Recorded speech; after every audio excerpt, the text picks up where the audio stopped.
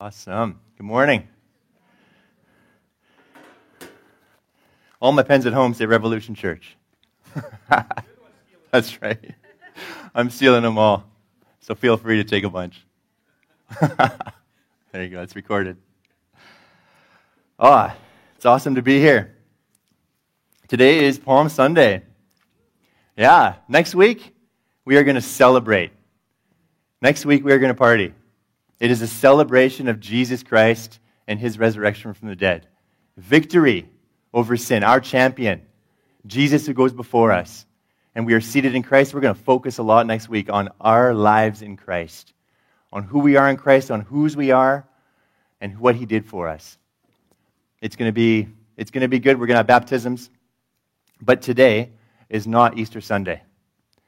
Today is Palm Sunday. And we're going to prepare today for next week. And we're going to go through a little bit of scripture here, just like the road of Jesus, the way to the cross.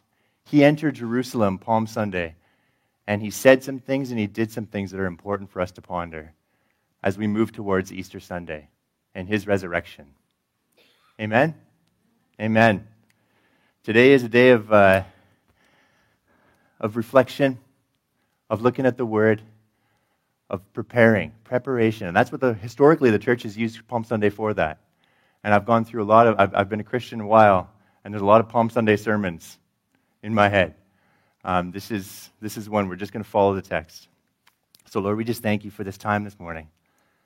We just honor your word, God. We honor your word. Have your way in us. Amen. Amen. Let's take a look at the attitude of Jesus as he prepares himself for the cross. The same week Jesus was crucified, he entered Jerusalem. News about him preceded his entry. Even though he'd been there before, this time he came just after he rose Lazarus from the dead. He rose someone from the dead. They had a big feast in his honor. And the people who were at the feast, they preceded him into Jerusalem, and they told people, come on out, this guy's coming. Look what he did. And Lazarus was dead. It wasn't like Lazarus was he had too much water at the beach and CPR or whatever. Lazarus was 4 days dead. And Jesus raised him from the dead. And the word spread. And people came out. Well, hallelujah. He was dead. There was a wave of notoriety, and most Bibles subtitle this event, the triumphal entry.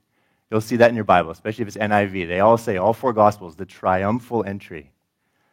People knew there was something going on. And he enters Jerusalem, the city of David, and the center of the Jewish faith. The next day, the great crowd that had come for the festival heard that Jesus was on his way to Jerusalem. They took palm branches and they went out to meet him, shouting, Hosanna! Blessed is he who comes in the name of the Lord. Blessed is the King of Israel. Jesus found a young donkey and he sat on it, as it is written, do not be afraid, daughter Zion. You see, your king is coming, seated on a donkey's colt. At first, his disciples did not understand all this. Only after Jesus was glorified did they realize that these things had been written about him and that these things had been done to him. Now, palm branches signify victory. When a conquering king, especially in the Near East at that time, when a conquering king would enter a city, they would lay down coats. They would grab their coats and they'd say, he's coming, he's conquering king. He's going to take this place over. We're going to establish him. We're going to welcome him well. We're going to roll out the red carpet. And they would take palm branches and they would take their coats ahead of the king, saying, come on in, be the king. And you could just see the crowd as they're preparing for Jesus. They're all lined up and they're waiting for him. And like, did you hear about Lazarus? Lazarus was dead. He was dead and now he's alive. Grab your coats. More coats. More coats. Let's praise this guy. He's coming. More coats. Palm branches. Kids, palm branches. And they laid it out and Jesus entered. And they shouted, Hosanna, which means save us. And the people were preparing for the Passover. And they shouted out, Hosanna. Psalm 113 to 118. Most kids memorize this, Jewish kids at the time. And it's called the Hallel. And they would memorize it. And they shouted, Hosanna, save us. And they remembered the Passover when God set them free. He brought them out of Egypt, and they were preparing for that. The Israelites were brutally oppressed by the Egyptians in Israel. They cried out to God, and God delivered them. In this time, they were brutally oppressed by the Romans. And there's the Roman Empire in Jesus' time. The Roman Empire was strong. It was large. The people were oppressed by the Romans. And here comes this king, raising someone from the dead, and they're preparing to greet him. Come on in, Jesus. Save us from the oppression. He's doing it again. They put 2 and 2 together. It came up 4. He's coming. Let's prepare ourselves. Let's prepare. Let's welcome him in. And the Romans were brutal occupiers.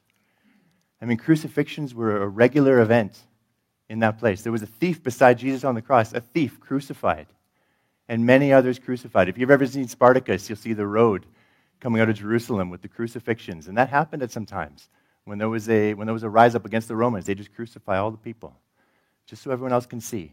This is what happens if you rise up against us. And the people still in the midst of it called out, King. Come, King, Jesus. And previously, Jesus would not allow the people to make him king. He said he would not entrust himself to them. But this time he allowed it. He didn't silence them. Why? Because he came to fulfill the scripture.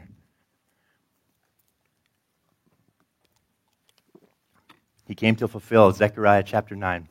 Rejoice greatly, daughter Zion. Shout, daughter Jerusalem. See, your king comes to you, righteous and victorious, lowly and riding on a donkey, on a colt, the foal of a donkey. Jesus knew the scriptures. He knew the prophecies. He knew that they knew these things. They knew these things as well. He did not silence them because he was a king, and he was entering the city of David.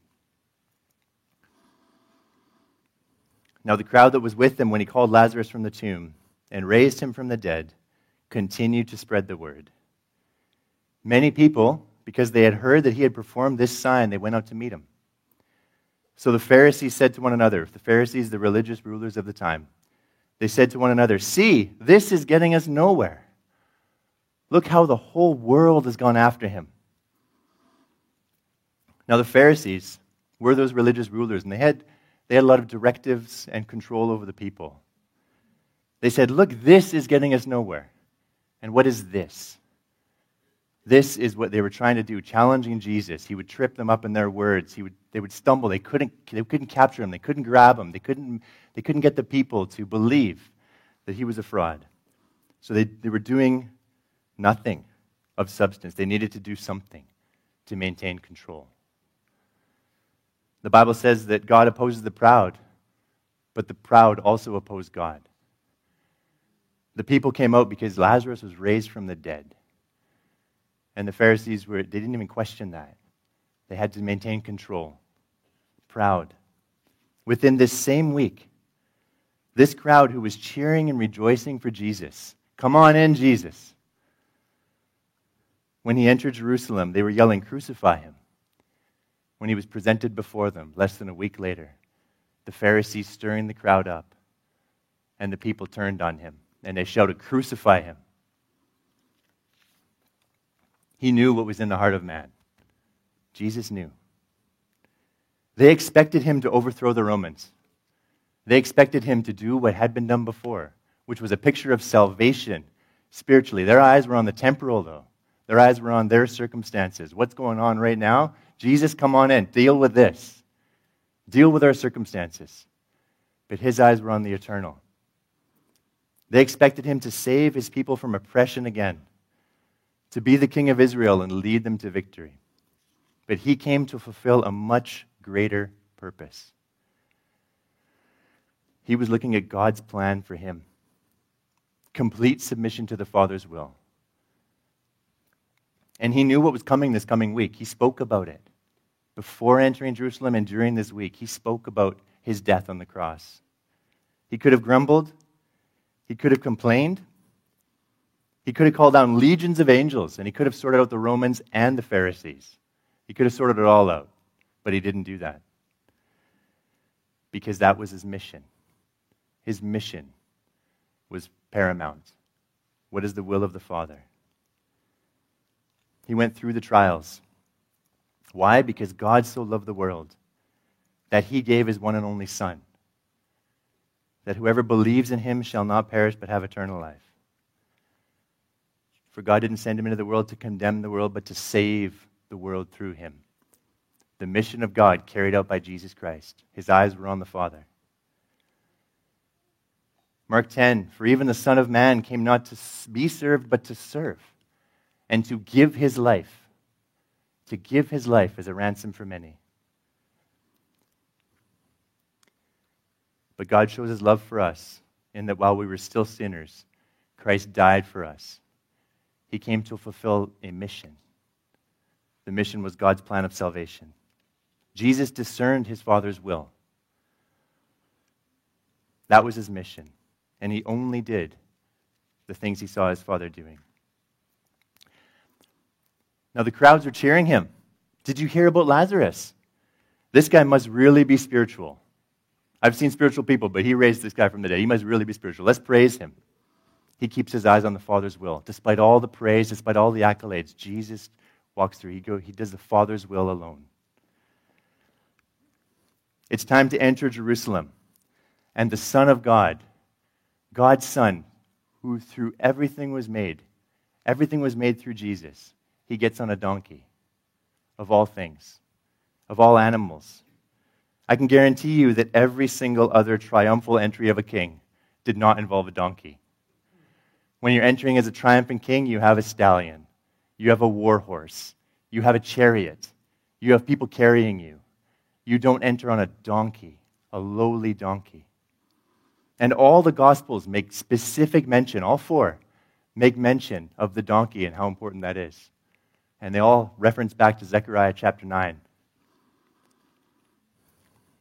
Because it was written that he would enter on a donkey. And Jesus was completely humble to the Father's will. He humbled himself to enter Jerusalem on the back of a donkey. It's an example for us.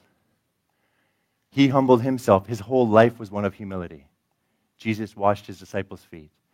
Jesus did many things, humble, complete humility to the Father's will. Are there any areas where it's a no-go for you if God were to call you? I have some. God will challenge those things. Jesus humbled himself to the Father's will. Later in the week, the crowds turn on him. His friends abandon him. Peter disowns him 3 times. One of his disciples, who was there from the beginning of his ministry, disowns him 3 times. But Jesus endures. He endures hostility and scorn from sinful men because he keeps his eyes on the Father's will. Not my will, but yours be done. He prayed it, he meant it, he did it. God's will be done in his life.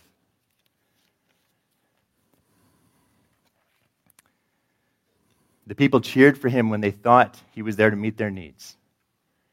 That crowd, he was here to meet their needs. He was a means to their end in their eyes. But Jesus did not come to overthrow the Romans. He was sent for a much greater purpose, to overcome the power of sin and death. Sometimes we are much more concerned about our difficult circumstances than I think God is and what we go through. And we pray, and God, deal with these things. These are things, Lord. They're things in the way. And we go to God as a means to our end. Jesus never overthrew the Romans. Even when he was resurrected, he didn't overthrow the Romans. He came for a much greater purpose, keeping his eyes on the Father's will. And he calls us to go through the valley of the shadow of death, not around it. We go through things as Christians, and he is always with us. He will never leave us. He will never forsake us. He will go through those things with us. But sometimes we have these lists of, if only, God, you did these things. If only, Lord, you took care of the Romans. If only we had a different political party in power, Lord. Then things would change. God's not as concerned about the circumstances of those things. He knows we have trials and tribulations. Jesus kept his eyes on the Father's will. First and foremost. He didn't put those things above. And he shows us the way. The only way to give God glory. Let's continue in John 12. There were some Greeks among those who went up to worship at the festival. They came to Philip, who was from Bethsaida in Galilee, with a request. Sir, they said, we would like to see Jesus. Philip went to tell Andrew. Andrew and Philip in turn told Jesus. And Jesus replied, the hour has come for the Son of Man to be glorified. Very truly, I tell you, unless a kernel of wheat falls to the ground and dies, it remains only a single seed. But if it dies, it produces many seeds. Anyone who loves their life will lose it, while anyone who hates their life in this world will keep it for eternal life. Whoever serves me must follow me, and where I am, my servant also will be. He's talking about himself, Jesus laying down his life. And then he turns it, and he calls the people, anyone, everyone who loves their life will lose it. Now it's not just him, he's talking to us. Anyone who loves their life in this world will lose it, while everyone who hates their life in this world will keep it for eternal life. That's not pulling any punches, and Jesus didn't pull punches.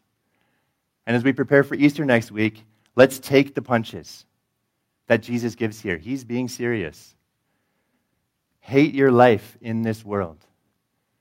This is countercultural to every advertisement that's out there right now, where it's about love your life, love your worldly life, love your life in this world. Find out how to love the worldly ways of thinking. Right? And it seeps into our worldview as Christians.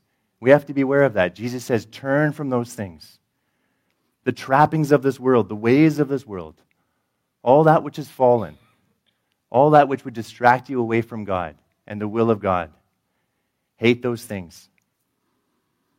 Jesus says anyone who hates their worldly life will keep it for eternal life. This is what it means to follow Jesus. He doubles down again in Luke 9. Then Jesus said to them, whoever wants to be my disciple must deny themselves and take up their cross daily and follow me. Who wants to be a disciple?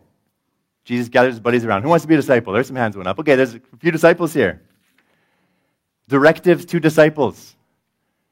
Anyone, whoever wants to be my disciple, must. What do we do? What do we do? Deny ourselves.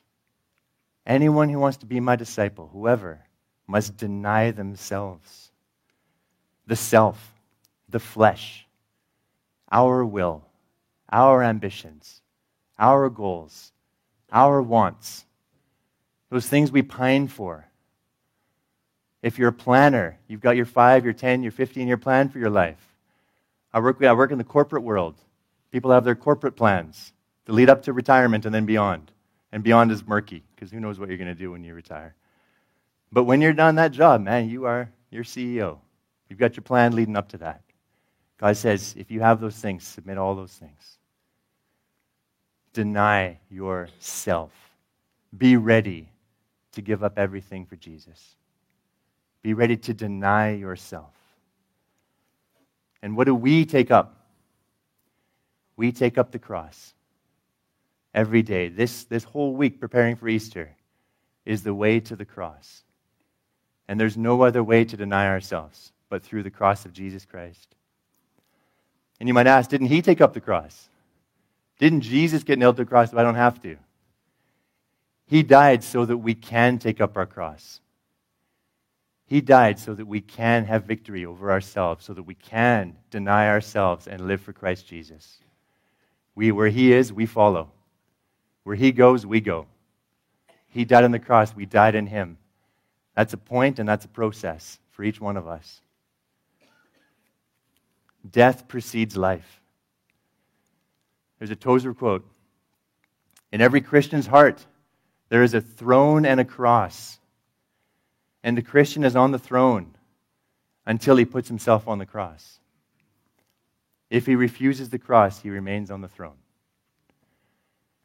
We have a choice to make. Jesus said, whoever wants to be my disciple, there were some hands here. And really, we all put our hands up in a way. I know.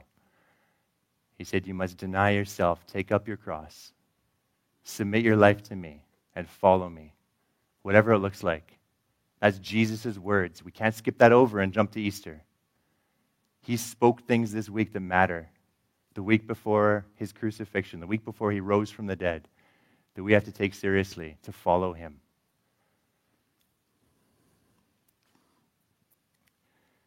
And he calls us to follow. Acts chapter 5, Peter and John, they were beaten for sharing the gospel.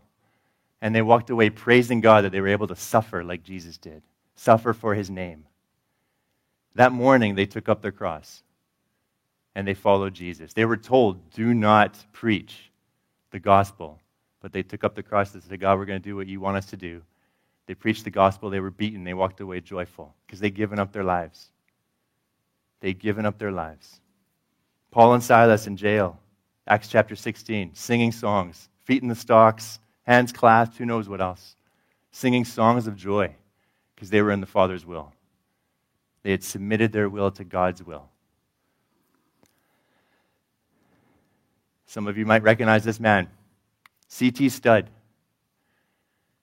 Great biography by a guy named Norman Grubb on C.T. Studd. Late 1800s, he was a cricket player. And actually, that picture on the right is from his ESPN profile as a cricket player for England. He was one of the best in the world, apparently, for his stats and his trajectory. His brother got sick, and he almost died. C.T. Studd was a backslidden Christian at the time. His brother got sick, he almost died, and C.T. Studd, he was like the Wayne Gretzky of the time of cricket in England. Speaking to Canadians for all you South Africans. He's like the Wayne Gretzky. He gave away his inheritance. He was rich. He was from a wealthy family. He had a trajectory to make money. He was going to make money. He gave it all up. Gave it all his inheritance away. And he decided to leave all the riches behind to become a missionary in China and Africa. He felt God call him to lay down his life, lay down his future, give it all up, and walk away. And he said, he wrote poems, and one has this line, only one life will soon be past. Only what's done for Christ will last. As Nick said last week, we all vary in many ways. But no one has more time than the next person. We all have time. I don't have more than you, I don't have less than you. I don't know how much I have left. We might vary in many ways, but we all have decisions to make in this life. Are we going to submit our lives to the Lord? Or are we going to go our way? And then God's going to, he'll take some time, but he'll bring us back to the same decision again. Do we submit ourselves? Do we get on the cross? At the end of his life, C.T. Studd said, I know the cricket would not last, and honor would not last, and nothing in this world would last, but it was worthwhile living for the world to come. Nothing will last. Maybe God calls you to sport. I'm not putting down sport here, but God called him away from it, and he just laid it down and left. Maybe God's calling you to sport. That's going to take a sacrifice. You lay down everything else you thought you were going to do, you go for that. But it's about God's will, submitting our will to the Father's. Betty Stam, John and Betty Stam. She was a poet, and they were both missionaries in China. She wrote this prayer in her journal at 17 years old. Lord, I give up my own plans and purposes, all my own desires, my hopes and ambitions, and I accept thy will for my life. I give up myself, my life, my all, utterly to be thee, to be thine forever. I hand over to thy keeping all my friendships. All the people whom I love are to take second place in my heart. Fill me now and seal me with thy Spirit. Work out thy whole will in my life at any cost. For to me to live is Christ. Amen. 10 years later, she and her husband were killed in a town square while being missionaries. They had a young baby. Baby was rescued. They were killed for sharing the gospel. And on her gravestone, which still stands there, apparently. It's inscribed, for me to live is Christ, and to die is gain. She loved the Lord, Betty Stam, John and Betty. They loved the Lord, and they died being missionaries, but they had given up their lives long before. They had decided to die to their will, their desires, to submit their lives to the Lord, to follow Him wherever He was going to lead them. And upon the sacrifice of her and many others, whether they were martyred for Christ or not, and there's many people who've been missionaries in their hometowns, living for Christ wherever you are or going somewhere else. But if we lay our lives down, we will bear much fruit. That seed that dies will produce many seeds. It will, if we submit our lives to the Lord. And we're seeing the results in China today from her and others who've gone there.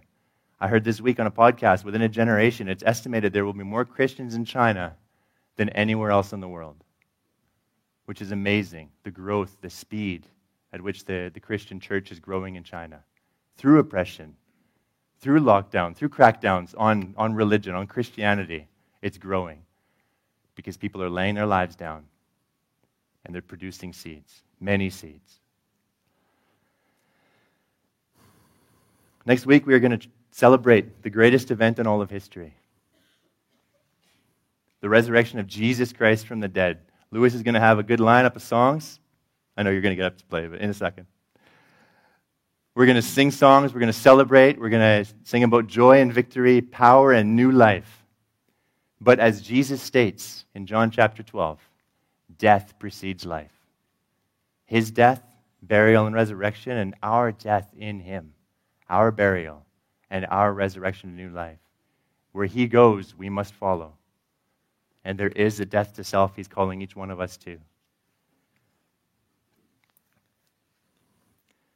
To finish off this passage, Jesus says, "Now my soul is troubled, and what shall I say? Father, save me from this hour? No, it was for this very reason I came to this hour. This is why I came. Father, glorify your name." We all have decisions to make, daily decisions and big decisions in our lives. If it's hard to make those decisions, you're in good company. Jesus' soul was troubled making these decisions. He knew what was coming, and He didn't ask to be saved from His circumstances. He didn't say, "God, come in and deal with this." He went through it because that's what God called Him to, and that's who He laid His life down for. He didn't run from the fire. He had His priorities right. The will of God, and I submit my will to the Father's will. Not my will, but yours be done. We pray the Lord's Prayer, we sing the songs. Do we live the life? Not my will, but yours be done. At some point, that gets practical. At some point, that gets to a decision where God's will is here, and you know it, and your will is here. At some point in our lives, we have to decide. God's going to challenge us. He's going to challenge you. Maybe He's doing that right now. Maybe you're ignoring the call of God. But at some point, we have to decide, Lord, your will be done. And then the next day, decide, Lord, your will be done. And then the next day, decide, God's will be done with our lives. And God's will is not misery. We're going to get into more of that next week. He promises us righteousness, peace, and joy in the Holy Spirit. And we are seated in Him in heavenly places. It's not misery that He promises us, but it is trouble, and it's hardship, and it's dying to self. And Jesus was troubled. We can be troubled. Many of you have moved here to Vancouver from other places. You gave up things. You gave up futures. You gave up family.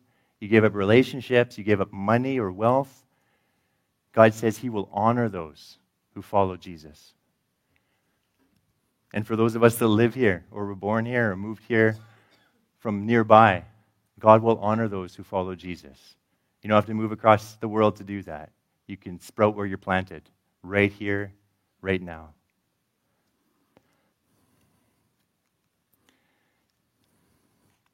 Maybe you're here this morning and you have a decision to make.